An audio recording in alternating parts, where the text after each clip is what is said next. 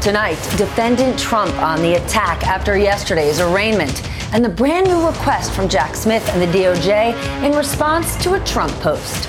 And Republicans on the campaign trail are ever so slightly changing their tune on the former president. What it all means with the first votes just 5 months away.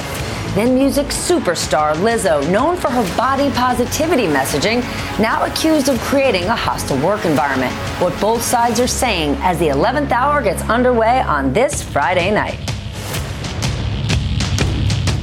Good evening once again. I'm Stephanie Ruhle. As Donald Trump's legal problems continue to grow, Democrats are making a big push for transparency. More than 36 House Democrats called for cameras in the courtroom during the DOJ's cases against Trump. It is something Trump's own attorney was asking for just a few weeks ago. The first thing we would ask for is let's have cameras in the courtroom so all Americans can see what's happening in our criminal justice system. And I would hope the Department of Justice would join in that effort so that we take the curtain away and all Americans get to see what's happening. Earlier today, our friend Neil Katyal laid out the importance of having those cameras in the courtroom. Here's why. Don't underestimate Donald Trump's ability to try and, say stuff outside of court, and his party and his lawyers and so many others, all of which can undermine the decorum anyway. The best check on that, this is something one of our greatest justices, Louis Brandeis, said, sunlight is the best disinfectant. Let the American people see this trial for themselves day in and day out and make their own determinations. We shouldn't be, relegated to secondhand descriptions and some courtroom sketches of what's going on in that courtroom. Meanwhile, the former president launched a threatening post on his social media site earlier today, writing this: "If you go after me, I'm coming after you." Just a few hours later, prosecutors proposed a protective order citing that very Truth Social post. They're asking the judge to stop Trump from sharing sensitive documents with the public turned over by prosecutors. This all happened less than 24 hours after the judge directly warned him that bribing, influencing, or retaliating against witnesses is a crime. And tonight, at a campaign event in the state of Alabama, he went after the special counsel. But despite the demented prosecution of our movement by our corrupt and highly partisan Department of Injustice and deranged Jack Smith, doesn't he look deranged? You see the picture with the purple robe? He's a deranged human being. We're getting stronger by the day. Somebody said, you should treat him nicer. Maybe he'd be nice. Let me tell you, this guy is a lost soul. The Republicans better get tough and they better get smart, because most of them look like a bunch of weak jerks right now. And you got to get tough and smart, and you have to fight fire with fire. You can't allow this to go on. Quick asterisk. Department of Injustice. The majority of things laid out in this indictment came directly from the January 6th hearings. And reminder, almost all of those witnesses were Republicans. And despite spending the evening in nearby Alabama, the former president did not appear in Florida today for the superseding indictment arraignment in the classified documents case. Instead, he entered a not guilty plea through his attorneys. Whew, we got a lot to cover tonight, so let's get smarter with the help of our lead-off panel this evening. Glenn Thrush is here, Justice Department reporter for the New York Times. Katie Benner, Pulitzer Prize-winning reporter, also with the Times. And former federal prosecutor Glenn Kirschner. Mr. Kirschner, I turn to you first. What can you tell us about this proposed protective order? Because it's citing that threatening social media post from Trump, but it's talking about documents, not going after witnesses. Yeah, the protective order is something we've seen before. It's actually not unusual when we're turning over discovery to the defense.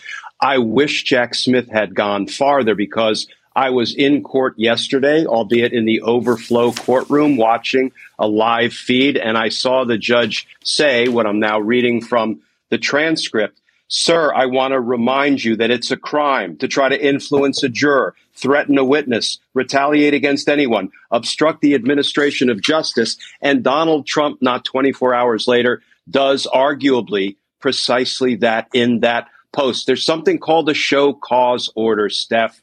Anytime somebody is on court supervision, either as a pretrial defendant pending trial or somebody who's on probation after conviction, if they violate a condition of release set by the court, ordinarily a show cause order is issued. A show cause order is when the judge demands that the defendant, through counsel, show cause as to why a potential violation of a condition of release should not result in remand to custody. Step him back. I hope at some point people realize that we are sacrificing the due administration of justice to Donald Trump's dangerous rhetoric, his reckless speech, his intimidating conduct. At some point, the court needs to act, the prosecution needs to act, and they need to consider that this man continues to be a danger to the community, and they should consider pretrial detention. I don't know that we're there yet, but I think we're getting closer and closer, Steph. Why aren't we there yet? I mean, she made it really clear. Do not mess with witnesses. And 24 hours later, he says, you go after me and I'm coming for you. That's a threat. My opinion, we are not there yet because we still have a two-tiered system of justice. We don't do particularly well holding accountable what I call the ruling class criminals, the people of power and influence with connections. We do pretty well holding, the folks who have no power, have no influence, have no connections, and have no wealth accountable, even for minor crimes. We just don't seem to be interested in or have an appetite for treating the ruling class the same. All right, Katie, what is your take on this proposed protective order? Should we be surprised? Well, I don't think you should be surprised, in part because in the protective order, the Justice Department, Jack Smith, lays out that they had intended to file a protective order all along. They are now just including this tweet showing how threatening it is. And I understand what Glenn is saying, that he would like things to go a little bit further. But I would note that in the protective order, the Justice Department makes clear that among the materials that will be turned over in discovery, that the defense has said that it needs in order to proceed with its own defense and its own preparation, are the names of witnesses, are other grand jury materials that could show who was talking to the Justice Department, and that these names, these identities, even the identities of people who worked on the case, these people who worked on the filter teams looking at the evidence, these are things that the Justice Department does call out and say clearly, if they give these to the defense, that these things need to be treated very carefully, and that the defendant, Donald Trump, is not even allowed to have copies of many of these materials of his own. He can only look at them when he's with his lawyers, in part because they fear that these names could get out into the public. All right, Mr. Thrush, let's talk about this new push to get cameras in the courtroom. Even Donald Trump's lawyer says he wants them there. What are the chances it happens?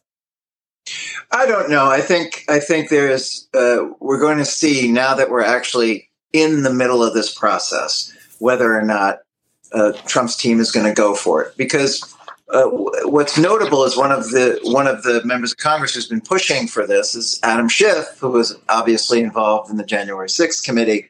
So there is a sense that if you present the same evidence in a more compelling environment, actually, than in Congress, that it will actually benefit the Democrats. So I think Trump says a lot of things up front and then backtracks. But I want to address this whole dynamic in general. Today is what we are going to see. Donald Trump understands very well the steep odds that he faces within the courtroom. His best chance, in his view, is to wage war against this entire process. We are entering into a very difficult and potentially dangerous moment in American history, where we have an empowered frontrunner for the presidential nomination for the Republican Party, who is not merely at war with the political opposition, but is now at war with the law enforcement establishment of the United States. So I think people should realize that this is what we're going to see.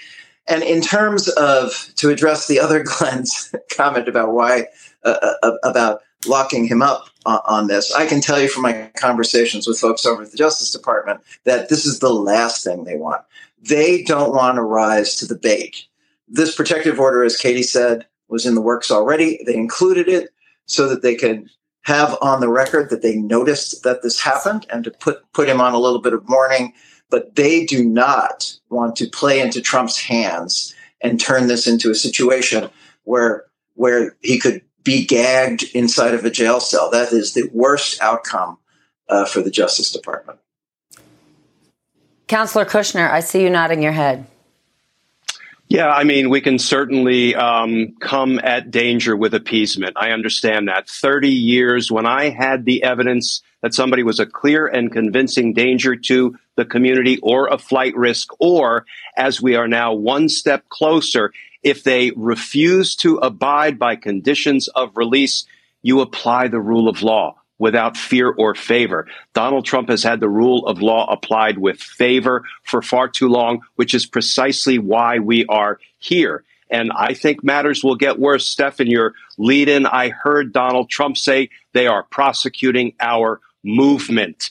Not that they're prosecuting him. That's the message that they will be sending every day unless law enforcement does what the law allows. All right, Mr. Thrush, we're watching Trump test out these defenses like freedom of speech, turning and saying I was relying on my lawyers. Neither of these defenses hold up in a court of law. So what is he really doing? Is he trying to win over the court of public opinion? Because in truth, the defense he's banking on more than anything is getting reelected. Oh, and delaying, right? I think spaghetti meat wall. Everything that he can throw at this, he will throw at this. And I think, apart from sort of the constitutional legal arguments that his team is going to make, I think John Lauro, his lawyer in court yesterday, and I was in the courtroom, it was an extraordinary moment, spent a fair amount of time sort of wheedling with the magistrate, talking about how much time was required. The government, he said incorrectly, the government had 3.5 years to investigate Trump. Why are we only getting 90 days under the speedy trial provision? So I think the principal strategy here is going to be to delay. Okay, Katie, I'm sorry to do this to you, but I think I'm giving you the most difficult question of the night. Yesterday, Trump complained on camera, and today he did it on social media, complaining about the filth of Washington, D.C. Does this man not need to win over D.C. jurors? What is this getting him? D.C. is filthy and disgusting. Please find me not guilty. I don't get it. I don't think there's anything that Donald Trump could say to woo many, many D.C. jurors at this point. And he is a man who won the presidency based on the campaign slogan, or based in part on the campaign slogan, draining the swamp. So I think that Trump is really just being Trump in this moment. This is a jury pool that people have talked a lot about. They've said already is sort of, if you look demographically, perhaps not going to work out in his favor. But I think that what we're going to see is rhetoric like this. This is sort of a light example, but some of Trump's rhetoric is actually going to start undercutting his ability for his lawyers to defend him. Because not only will he insult the jury pool, he'll start to try to feed misinformation, disinformation, false information into the public. And he'll make statements that, one, cannot be made by his lawyers in court, because lawyers cannot say things that are untrue in court without facing severe consequences. And two, that the judge might even take issue with, which could bring him more problems down the line. So, yes, of course, calling D.C. filthy and insulting the city is probably not the best way to woo voters. There are other bigger problems with Trump's rhetoric that I think could cause clashes down the line that we can't even predict right now. Your town sucks. It's filthy and gross. Please find me not guilty, and then let me move into the White House smack in the middle of your nasty town. I don't get it. Glenn Kirschner, help me understand this, right? Trump is going to be asking for delay after delay, saying they don't have enough time. They got to get their head around this. But at the same time, he's going to have a jam-packed campaign schedule. Can he really say to the judge, I cannot make it because I'm going to be in Tuscaloosa at a rally? Yeah, he can say, I don't have time for these pesky criminal trials because I'm busy trying to, get back into the White House so perhaps I can get rid of my federal criminal cases altogether. I think he's met his match in Judge Tanya Chutkan. I know her most directly from when I was trying murder cases against her across the street from federal court in D.C. Superior Court. And I'll tell you, I would say she was a worthy opponent. I think I'd have to ask whether I was a worthy opponent to her. She's a strong, smart, tactically savvy, an entirely honorable, trustworthy opponent and defense attorney. I've been in her courtroom watching her preside over criminal cases more recently.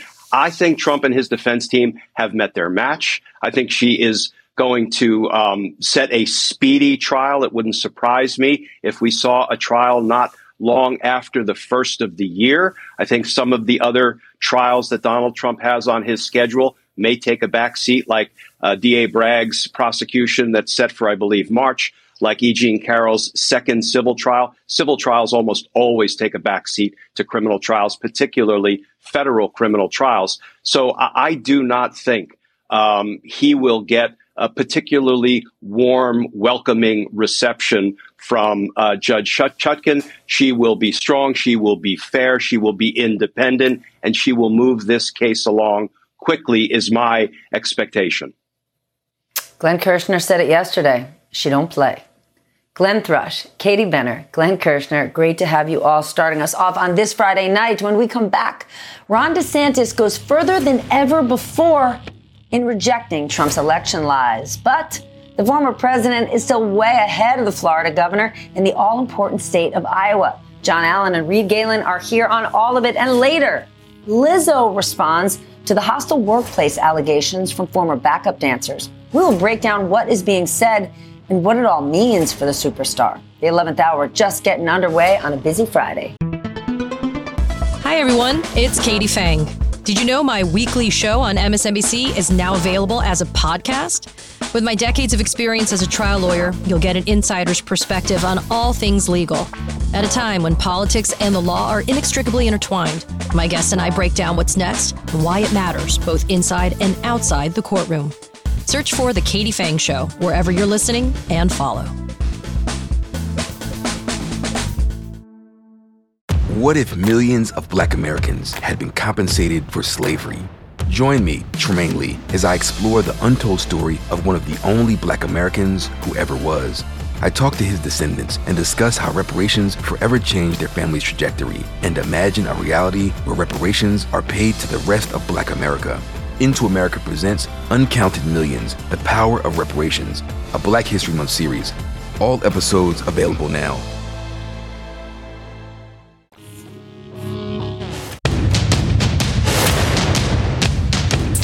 We are a little more than 5 months away from the Republican Iowa caucuses, the first contest of the 2024 primary season. But Donald Trump has a lot more dates than that to worry about. Just take a look at his calendar of political and legal events heading into next year. The Iowa caucuses are the same day as the second defamation trial in the E. Jean Carroll case.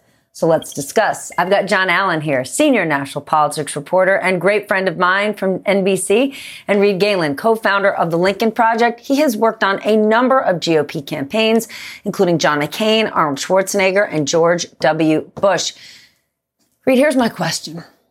Are Republicans basically trapped with Donald Trump at this point? He's never going to drop out of the race. He's running for his life, for his freedom. And at the very least, if he wasn't running, he's never going to tell his supporters to back anyone but him. So either he has to be the nominee or he's going to spoil it for them. I think you hit the nail on the head. They made a deal with the devil, as I think I might have even said on your show before, and now they're stuck with him. As you said, no one can beat him probably in a primary election. If someone, by some miracle, Stephanie, were to, he would tell his 30%, 35% of the Republican base nationally, these people are, they're out to get me. They're part of the deep state, whatever it is. Don't vote for any of them. You vote for me or you just stay home. And what happens? Republicans lose more and more and more. They have made this deal and they're stuck with it. It's a catch-22 from start to finish. And here's the other part, too, is that even if let's say that he made a deal with Jack Smith, I won't run again. What's everybody going to want? They're going to want his endorsement. So no matter what, the poison of Donald Trump is with the GOP for some time to come. John, what do you think? There's this sort of romantic notion floating out there that more moderate Republicans are going to pull together and they're going to step forward. But those moderate Republicans are going to get tagged as the establishment, and Trump's base despises them. You need look no further, Stephanie, than the box that Ron DeSantis is in right now. He's been watching his poll numbers fall We saw him today start to change his tune a little bit. I think we're going to talk about that a little bit more, but change his tune a little bit on whether the election was legitimate in 2020. But the more he goes to the center, the more he's going to alienate that Trump base that he would need to cut into. The more he goes toward the base, and we've already seen this with him, he alienates the big donors he needs to make himself viable, and alienates the moderates that you're talking about, the people who are anti-Trump voters who wanted to go to him and now think that he's been too extreme. So we're watching this in real time, that there is not a lot of oxygen on the Republican side if you're not Donald Trump. You know what there else isn't a lot of? Time. Reed, you have worked on campaigns. What in the world is it going to be like for Trump and his team to manage all of these court dates and a campaign? Well, you see, it's a good question, Stephanie, because here's the thing is, like, his campaigns have always been a disaster. His 2016 campaign, though he won, was probably the worst managed campaign in living memory. 2020 was bad. Remember, they were basically out of money by October, and this one will be just as bad. Now, you've got people like Chris LaCivita and Susie Wiles who are working to contain the crazy for now. But as you put up on that calendar, right when we came back from the break, they now have to dodge the political calendar and the legal calendar. And these two will weave in and out of one another, not just in the terms of timing, but also in the terms of one another. The politics and the legal will come together. They will split apart. But here's the thing, too, is that it's not just for him. Every time there's a debate that he doesn't show up for, right, like we're going to see here in Milwaukee in a few weeks, the question is going to be, will you support Donald Trump? The question is going to be, do you believe Donald Trump won the 2020 election? Do you believe he should be prosecuted? He is everywhere all the time with these people. And so are they going to have time? They'll have time. The question is, are they going to have money? Now, I would say this is, he's been paying his lawyers, which is unusual for Donald Trump. It wouldn't surprise me if he's, going to ask for, a hamburger today that he can pay for tomorrow with his legal teams. And before you know it, like, those legal bills go away and he just doesn't pay anybody. I'm confident they will find the money. There are dark corners all over this planet. He'll find the cash. All right, I want both of you to weigh in on this one. John, to you first. I am amazed this week. The Republican spin and sound machine is so loud and unified within days, blasting Joe Biden, blasting Hunter Biden, claims to drown out the Trump indictment. Sure, maybe he's a criminal, but Biden is too. What can Democrats do to combat this? Because the lion's share of this spin is factually incorrect, but it's like a tidal wave. Right. Well, when you're explaining in politics, and you know this well, Stephanie, and Reed knows it well, too, when you're explaining, you're losing. When you're defending that position entirely and spending your time doing that, it's a distraction from the things that the Democrats actually want to talk about. It's a distraction from the achievements that Biden's had. It's a distraction from actually what you haven't seen yet, which may eventually come, which is a platform for Joe Biden for 2024. And it's a distraction from what's going on that is not weaponization or politicization, but the legal cases against Donald Trump, which are news. And of course, we've seen 3 indictments so far, and I think most of us are anticipating a 4th in Georgia. So, I think the answer for Democrats is for Joe Biden to perform well, to articulate well what he's done, but more importantly, to articulate a vision for the country that inspires voters.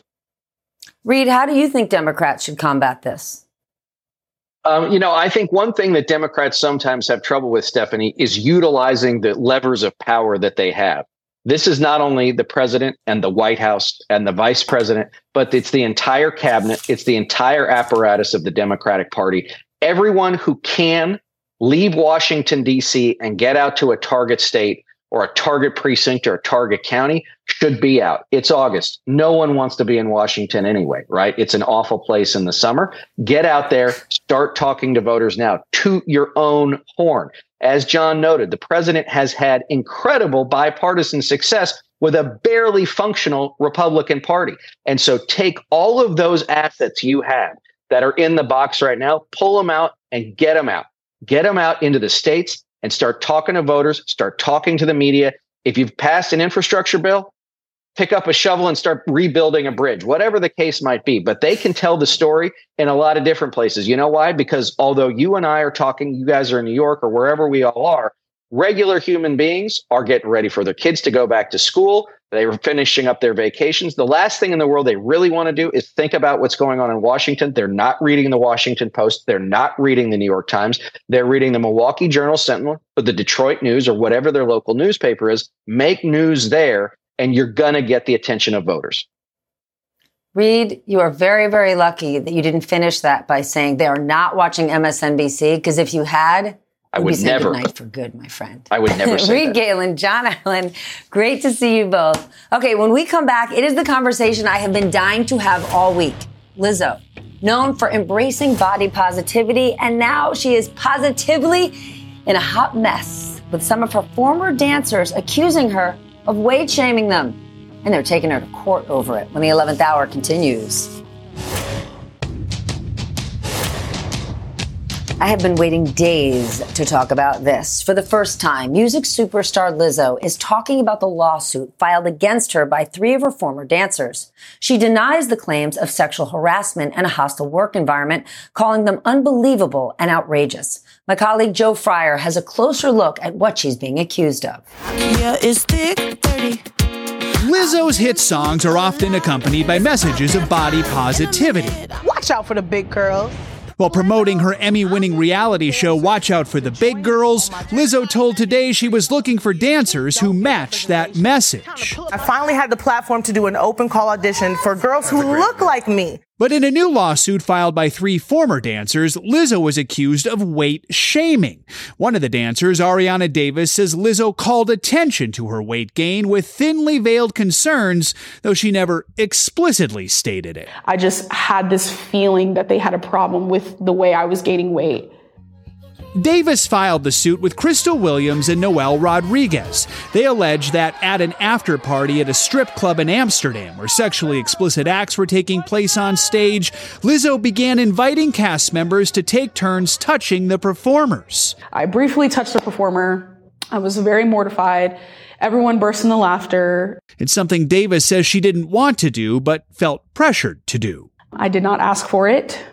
I said no multiple times. According to the suit, the dancers also allege Lizzo falsely accused them of drinking alcohol before shows, and because of that, they were forced to audition for their jobs again. She would pick and choose when she wanted to be professional and when she wanted things to be personal. Both Williams and Davis say they were fired this past spring, while Rodriguez resigned. In an interview, Davis also describing an interaction with Lizzo not outlined in the lawsuit. She proceeded to say, dancers get fired for gaining weight.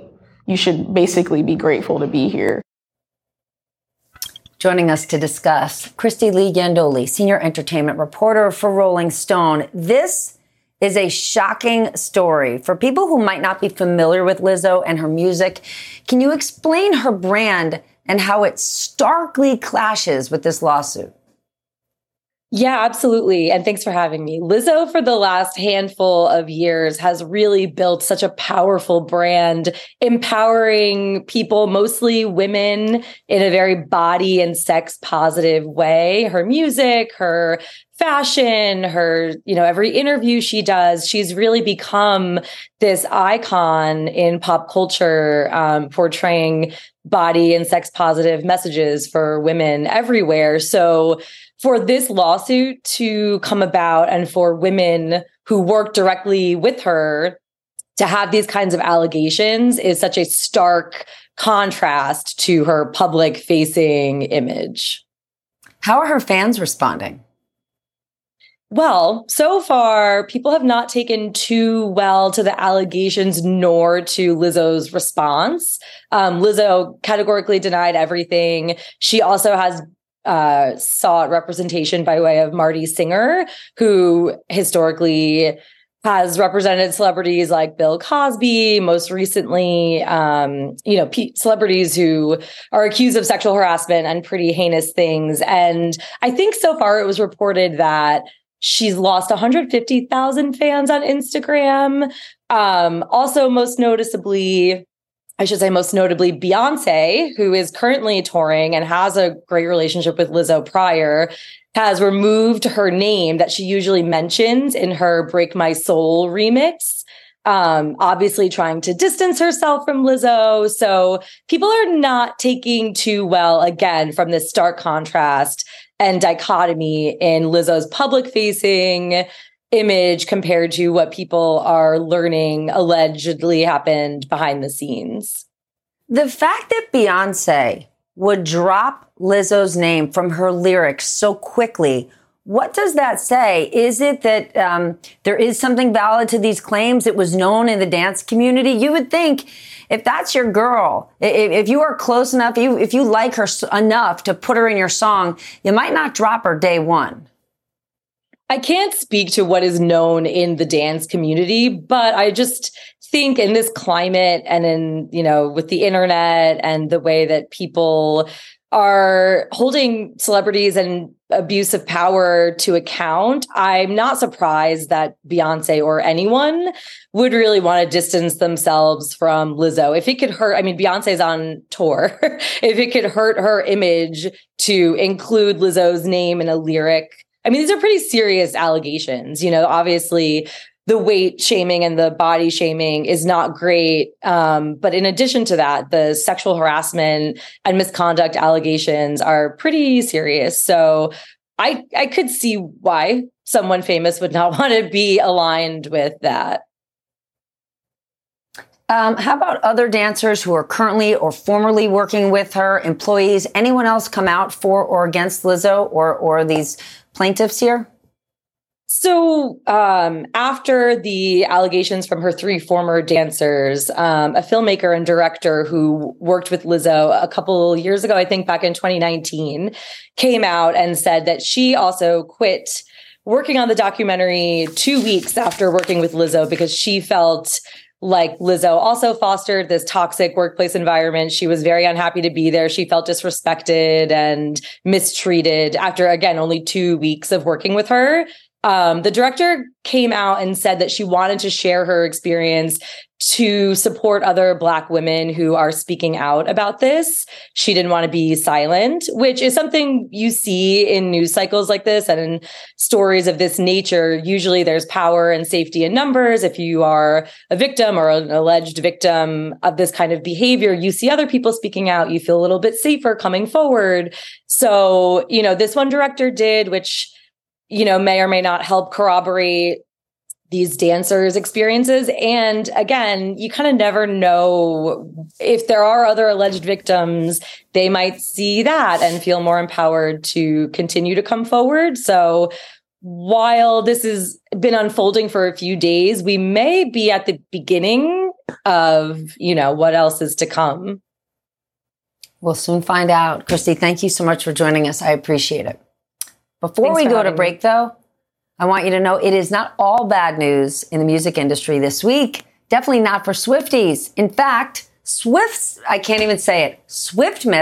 came early this year. People magazine is reporting that Taylor Swift herself gave a massive thank you to the folks that make her shows possible in the form of bonuses totaling more than $55 million. The bonuses were handed out to the entire Eras tour crew, that is dancers, sound technicians, caterers, and for her truckers, a whopping $100,000 each, with a handwritten note from Taylor herself. The owner of one of those trucking companies called it, quote, life-changing. That is some good karma, if you asked me. Coming up, 3 criminal indictments in just 4 months, with possibly another on the way. How will this week be remembered in the history books? Our good friend Jon Meacham is here when the 11th hour continues. The attack on our nation's capital on January 6th, 2021, was an unprecedented assault on the seat of American democracy. As described in the indictment, it was fueled by lies. This is a persecution of a political opponent. This was never supposed to happen in America. This is the persecution of the person that's leading by very, very substantial numbers in the Republican primary and leading Biden by a lot. So if you can't beat him, you persecute him or you prosecute him. This has been yet another historic week in America. President Donald J. Trump racking up a 3rd indictment. this time over his efforts to overturn the 2020 election. So let's discuss with our favorite historian, Jon Meacham, who occasionally advises President Biden. He is also the author of the book, And Then There Was Light, Abraham Lincoln and the American Struggle. Jon, let's actually start by tying your most recent book to this week that we're having. A quote from your book about Abraham Lincoln and what it took for him to achieve progress in a difficult time. What is similar to this period of American history, Abraham Lincoln's period, to what we're seeing today? An intrinsic division of opinion, not simply about the means of politics, which is an understandable argument, but the ends of politics itself. What are we in civil society for? This sounds very grand, but it's a grand week. It's an important week. A lot of times Donald Trump seems soap operatic. This is actually operatic. This is important because it's a direct assault on the fundamental insight that has shaped the country, that Lincoln understood and defended, that Franklin Roosevelt did, and that presidents of both parties until now, until the 45th president, adhered to, which was that no single person is more important than the constitutional order in which we pick that single person. And if you send someone to the pinnacle of power whose only interest is their perpetuation in that office, then that's fatal to the whole American experiment in liberty under law. And it's not just ideological, it's not just a grand kind of historical, elbow patch sweater kind of thing to adhere to. It's an insight because it protects both of us. If I respect your rights, if I respect your right to vote, and the winner of whomever you voted for, you are more likely to respect mine. Because if either one of us takes it away by force, then we're back into what the political philosophers talked about as a state of nature, where it's just a war of all against all. And America's great role in Western life has in many ways been to model imperfectly, but it has in fact modeled this idea that the law is so important because it protects us from our own appetites and ambitions. Democracy has been tested over the last few years, right? When we think about Trump pushing the election lies, wanting to overturn the election, it didn't work. When you think about the attack on the Capitol on January 6th, scores of those insurrectionists are sitting in jail right now. But now here we are with these massive charges, right? He is being charged with conspiring to defraud the United States of America. And still, Republicans all over Capitol Hill are saying, yeah, but Hunter Biden went to a state dinner. Are you worried that this time democracy really is on the line? I think democracy is always on the line. I think that, to go back to Lincoln for a second, a slightly different military result in Gettysburg in the early summer days of 1863, and we're in a different world altogether. Abraham Lincoln decides to do different things about emancipation. Slavery lasts arguably into the 20th century. This is a contingent, conditional enterprise we're engaged in. It's this perennial struggle between our better angels and our worst instincts. And it's an entirely human undertaking. I find the whataboutism that you allude to be utterly unconvincing. And it proves to me a lot more about the genuine motives and interests of those who make the argument. I believe that, as I'm not a Democrat, as you alluded, President Biden's my friend. I try to help him when I can. I don't agree with him on a significant number of policy questions, but my God, he's standing in the breach between chaos and a constitutional order that, again, however imperfect, at least gives us a chance to solve our differences peaceably for a time. And so I believe it's an extraordinary moment when Americans, who I know better at some level, put a partisan feeling ahead of that Constitution. And it ends up having, my view of things that we're talking about, ends up having a partisan effect. And that partisan effect is that I think you should have voted for Joe Biden in 2020. I think you should have voted for a Democrat in 2022. And I think you should vote for President Biden in 2024 not because, again, of particular policies, though that's great if that's why you do it, but because they believe in the rule of law. And the left could go crazy. They could become totally unmoored from reality, but they're not at this hour. And the American right has become unmoored from reality because of their devotion to this singular figure. And that way madness lies. And the singular figure we should all be moored to is democracy and our Constitution if we love this country. Jon Meacham, always good to see you, especially on a Friday night. Thank you for joining us. Thanks, Stephanie. When we come back, if you can dream it, you can do it. An inspirational story you must stay up for. It's taking place right here in the NJ when the 11th hour continues. On the MSNBC podcast, How to Win 2024, political experts, former Senator Claire McCaskill and Democratic strategist Jennifer Palmieri examine the campaign strategies unfolding in this all-important election. The focus is on the voters that are not necessarily in your corner now. If Democrats are going to win in 2024, we have to be able to explain what is happening at the border and what the solutions are. Search for How to Win 2024 wherever you get your podcasts. New episodes every Thursday. The last thing before we go tonight, soaring to new heights. We wanted to end this very busy and serious news week by highlighting a story that shows the beauty of the human spirit overcoming physical limitations. Michael Glenn is the world's first paraplegic hot air balloon pilot, flying a specially modified balloon in festivals all around the globe. Well, our own Gary Grumbeck caught up with Michael in what I consider to be the greatest place on the globe, my home state of New Jersey. Watch this. It's 6:15 on a Friday morning, and 48-year-old Michael Glenn is attending a weather briefing and getting ready to take flight at the New Jersey Lottery Festival of Ballooning, alongside dozens of hot air balloon pilots. People have boats, RVs, we just happen to have a balloon. But Michael's doing it all on two wheels. Michael grew up ballooning, flying with his father and brother.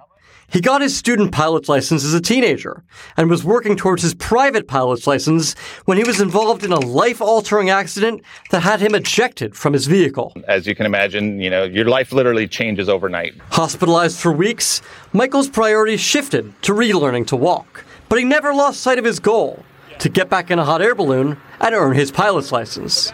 You get into a balloon basket just a few months after your devastating accident. Did you think at that point, I want to get my license? Oh, absolutely. Yeah, that was almost instant. Yes, I want to do this. After being denied a license by the FAA once for being wheelchair-bound, Michael doubled down and ended up tripling the number of practice hours required for him to get licensed. Woo, that's hot. If you want to be something new, the answer's always no. They're just going to say no, and you need to go out to them and prove to them. When he obtained his license in 2006, 10 years after his accident, he became the world's first paraplegic hot air balloon pilot. Just because I am in a wheelchair, it doesn't make a difference. What is different is how he flies. It's a duo chariot. It's a two-seat basket. It works perfect for me. Most balloonists like the bigger baskets because you're able to take multiple people, where this is me plus one. So if you're getting engaged or something, it'd be really romantic for you and I, and you would leave your partner down on the ground. So. Sure. Today, Michael Glenn says he's one of 5 paraplegic hot air balloon pilots in the world, and says 3 of them became pilots after meeting him. The way I live my life is I'm trying still to strive to inspire one person. I know I probably have, but in general, I still just strive for that, just to make a difference in one person's life, to even give them a better day, make it something, show them that they can achieve anything. That's what I shoot for. A history-making pilot encouraging others to soar to new heights. Gary Grumbeck, NBC News, Reddington, New Jersey. We wish you clear skies ahead, Michael. As for me, my girlfriends are waiting about 5 blocks away to play Yahtzee, so I'm going to sign off and wish you a very good night. From all of our colleagues across the networks of NBC News, Thanks for staying up late. I'll see you at the end of Monday. Hey, it's Chris Hayes. This week on my podcast, Why Is This Happening? Evangelical pastor and director of Vote Common Good, Doug Padgett, on the rise of Christian nationalism and what's at stake in this year's election. We lack a story in this country about what our politics are supposed to achieve. And when we suggest to them that the common good can be your voting identity, rather than being Republican or being a Democrat or being fiscally this or that, big government or small government, but you care about the common good, people are like, oh yeah, that I actually care about. That's this week on Why Is This Happening? Search for Why Is This Happening wherever you're listening right now and subscribe.